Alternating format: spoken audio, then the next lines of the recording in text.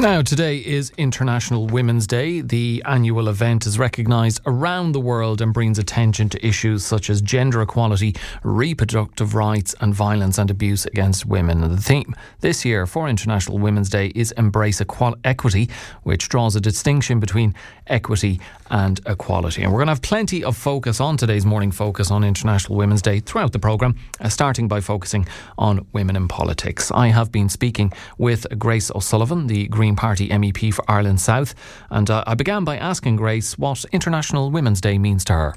Oh, for me, the 8th of March, International Women's Day, is a really important day to recognise women and the role of women, and also to acknowledge that women, in terms of equality, that we have still a long way to go. So across Europe, there are more women in lower paid jobs still. There are less women at decision-making positions of power, and unfortunately, women suffer disproportionately from gender-based violence. So these are areas here in the European Parliament that we MEPs, members of the European Parliament, are working on. So we've come a way in terms of women's rights, particularly in Ireland. We've seen, over the last few decades, great achievements in terms of divorce referendum, gay marriage, the people's right for women. We've seen women at the forefront leading, like Catherine Corless in terms of the Tune Baby, in terms of circle check. So we're coming some ways, but we still have a long way to go. You mentioned, there's not enough women in positions of power in terms of decision making. What do you think are the greatest obstacles that women are facing in trying to enter the world of politics right now? Well, I'd say, Alan, it has been traditionally male-dominated. And, one of the barriers is for women to recognise that there is a place for them at the table in a democracy. So we need more supports to help women to enter into positions of society, like council. I know in Clare there's only 4 female councillors out of 28 currently. So we need to see a lot more support to enter into politics. The same goes in Ireland in terms of gender representation in the national parliament, in the Oireachtas. In the last election, we only saw 36 women elected out of 160 TDs. So I suppose, are things like, how are we going to manage, in terms of the household? How are you going to manage in terms of time? How are you going to deal with the culture of in politics? And we see that every day. We see it on social media where women are being, harassed through hate. They support women in positions of power so that we have better childcare facilities we have within the workplace.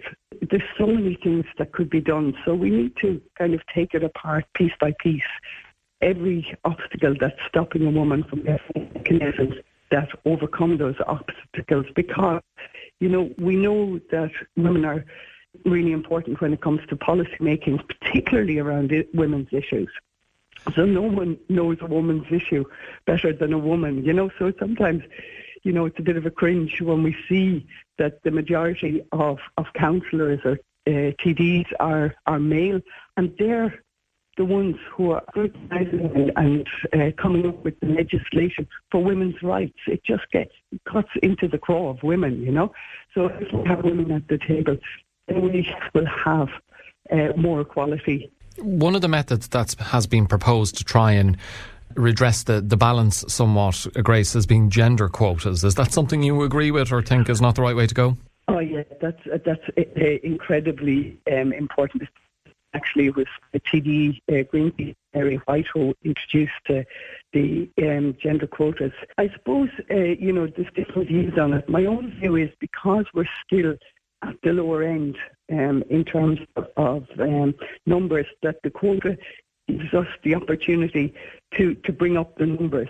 So we've had, like in the last election, we saw that election quota was 30%. So now in the next election, it will be 40% of candidates will be from either gender. Like I said, it's a mechanism, it's a way of trying to get more women elected. So I think it's a good thing.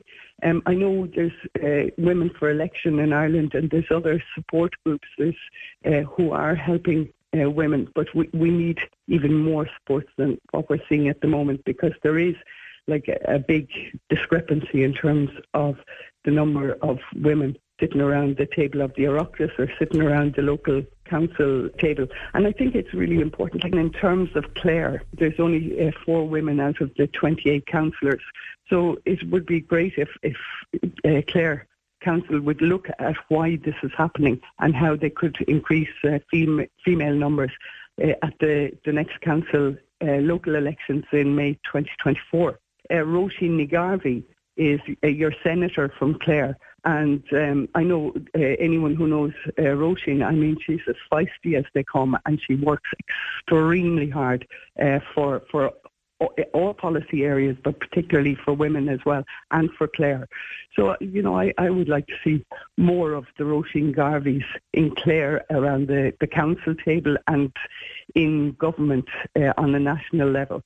Again, it's basic, it's gender equality. You know, there's more than 50% women in our population. Why wouldn't we have a gender fairness and gender equality at the table? You know, it's 2023, we're moving forward, and we need to have real equality at the table, a good diversity of mix so that everyone is represented when it comes to the regulations and the guidelines and the legislation. So here in Europe, we talk all the time in all policy areas, be it climate change, be it environment, be it social justice. We talk all the time about gender mainstreaming.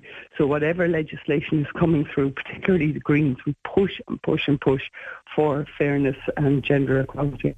And that was Grace O'Sullivan, the Green Party MEP for Ireland South, who I spoke with earlier. And we are joined by another Ireland South MEP. That's the Fine Gael MEP for Ireland South, Deirdre Clune. Deirdre, good morning to you.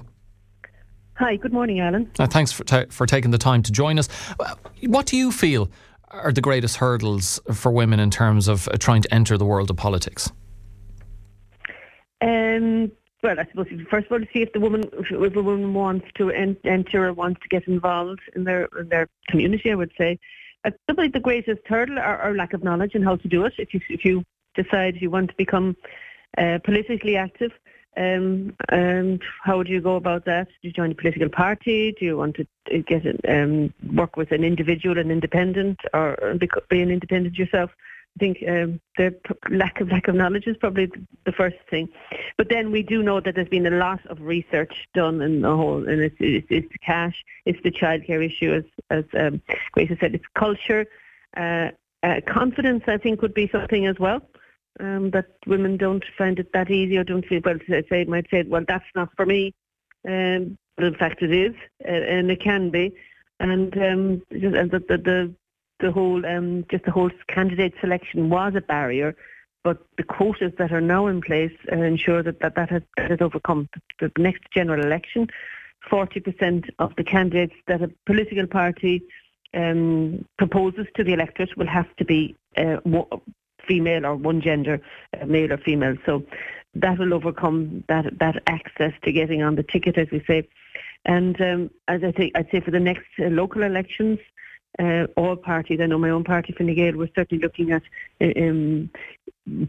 boosting the number of female candidates that we do have in the local elections, because that's, and from my experience in politics, and I would always say, if you think you want to get involved in politics, start locally, because that is the most important area. You develop confidence in that area.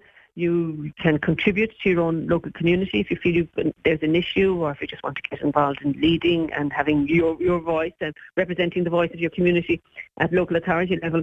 There's certainly local, being involved locally gives great confidence, and it is a very, very positive experience in my view. And not everybody may want to go on to national politics or European politics, People are, local politics is extremely important. And I would say to anybody, if you have any inkling or interest in politics, look at local politics, look at the elections next year. And not everybody is for being an elected representative. When you talk about women in politics, we need women in the political parties as well. We need women involved with the with candidates that may be independent. We need all that interest in the political parties, because that then will feed to the representatives, whether it be male or female. But to have female voices involved is really, it's important, because not because they have anything better to say, but they have a different insight, a different perspective, and we need that in our representation. I just wondered, Deirdre, though, about whether one of the big stumbling blocks or obstacles is abuse. We did speak recently about that meeting that female Oireachtas members had with the Ceann Comhairle Seán Ó Fíorchail over the issue of the facilitation of the spread of intimidation, harassment and hate by social media companies, and they spoke about the abuse they've received both online and in person. Obviously it happens to males as well, but to a greater extent to females. How big a part do you feel that is playing in putting women off or preventing them from getting involved in politics? And have you yourself been on the receiving end of that at times? Well, yeah, I would say you're right. It does play a part. There's a lot of media focus on this at the moment, and women are speaking up. But you will see that I don't see any woman saying or male saying that they're leaving because of the abuse they had online. I mean, it's a very difficult situation, because you can deal with it, you can block people, you can report it, and as Jennifer Karen McLean did and she was successful. Now that can't have been very easy for her. So it is a factor. It is absolutely a factor, but people need to be sure that they'll have support around that and that you can deal with it. I know the Oireachtas have reached out, the Gardaí as well have reached out to us to say how to, like guidelines and how to behave, but just to being pragmatic and being practical and recognising that you shouldn't meet people on your own, or that you should meet them for a coffee somewhere in a public place if they want to meet you, or, just being careful as one would. So, I think, with support, people can not overcome it, but can learn to live with that or to deal with that type of abuse. Now, it's not acceptable at all. That level of abuse isn't acceptable. It needs to be stamped out. The social media companies can play a role, and indeed society can play a role as well. When it's in person, when that type of abuse is in person, it's not acceptable. And I hope it wouldn't be an obstacle. Just before. Sorry to cut across you. Just before I let you go, Deirdre, I did ask Grace about gender quotas, whether she agreed with it or not, and I think she felt it was necessary to just boost the percentages, or as a kind of a leg up, for want of a better phrase, and then go from there. Would you be of a similar mind? Yeah, I think gender quotas are very important.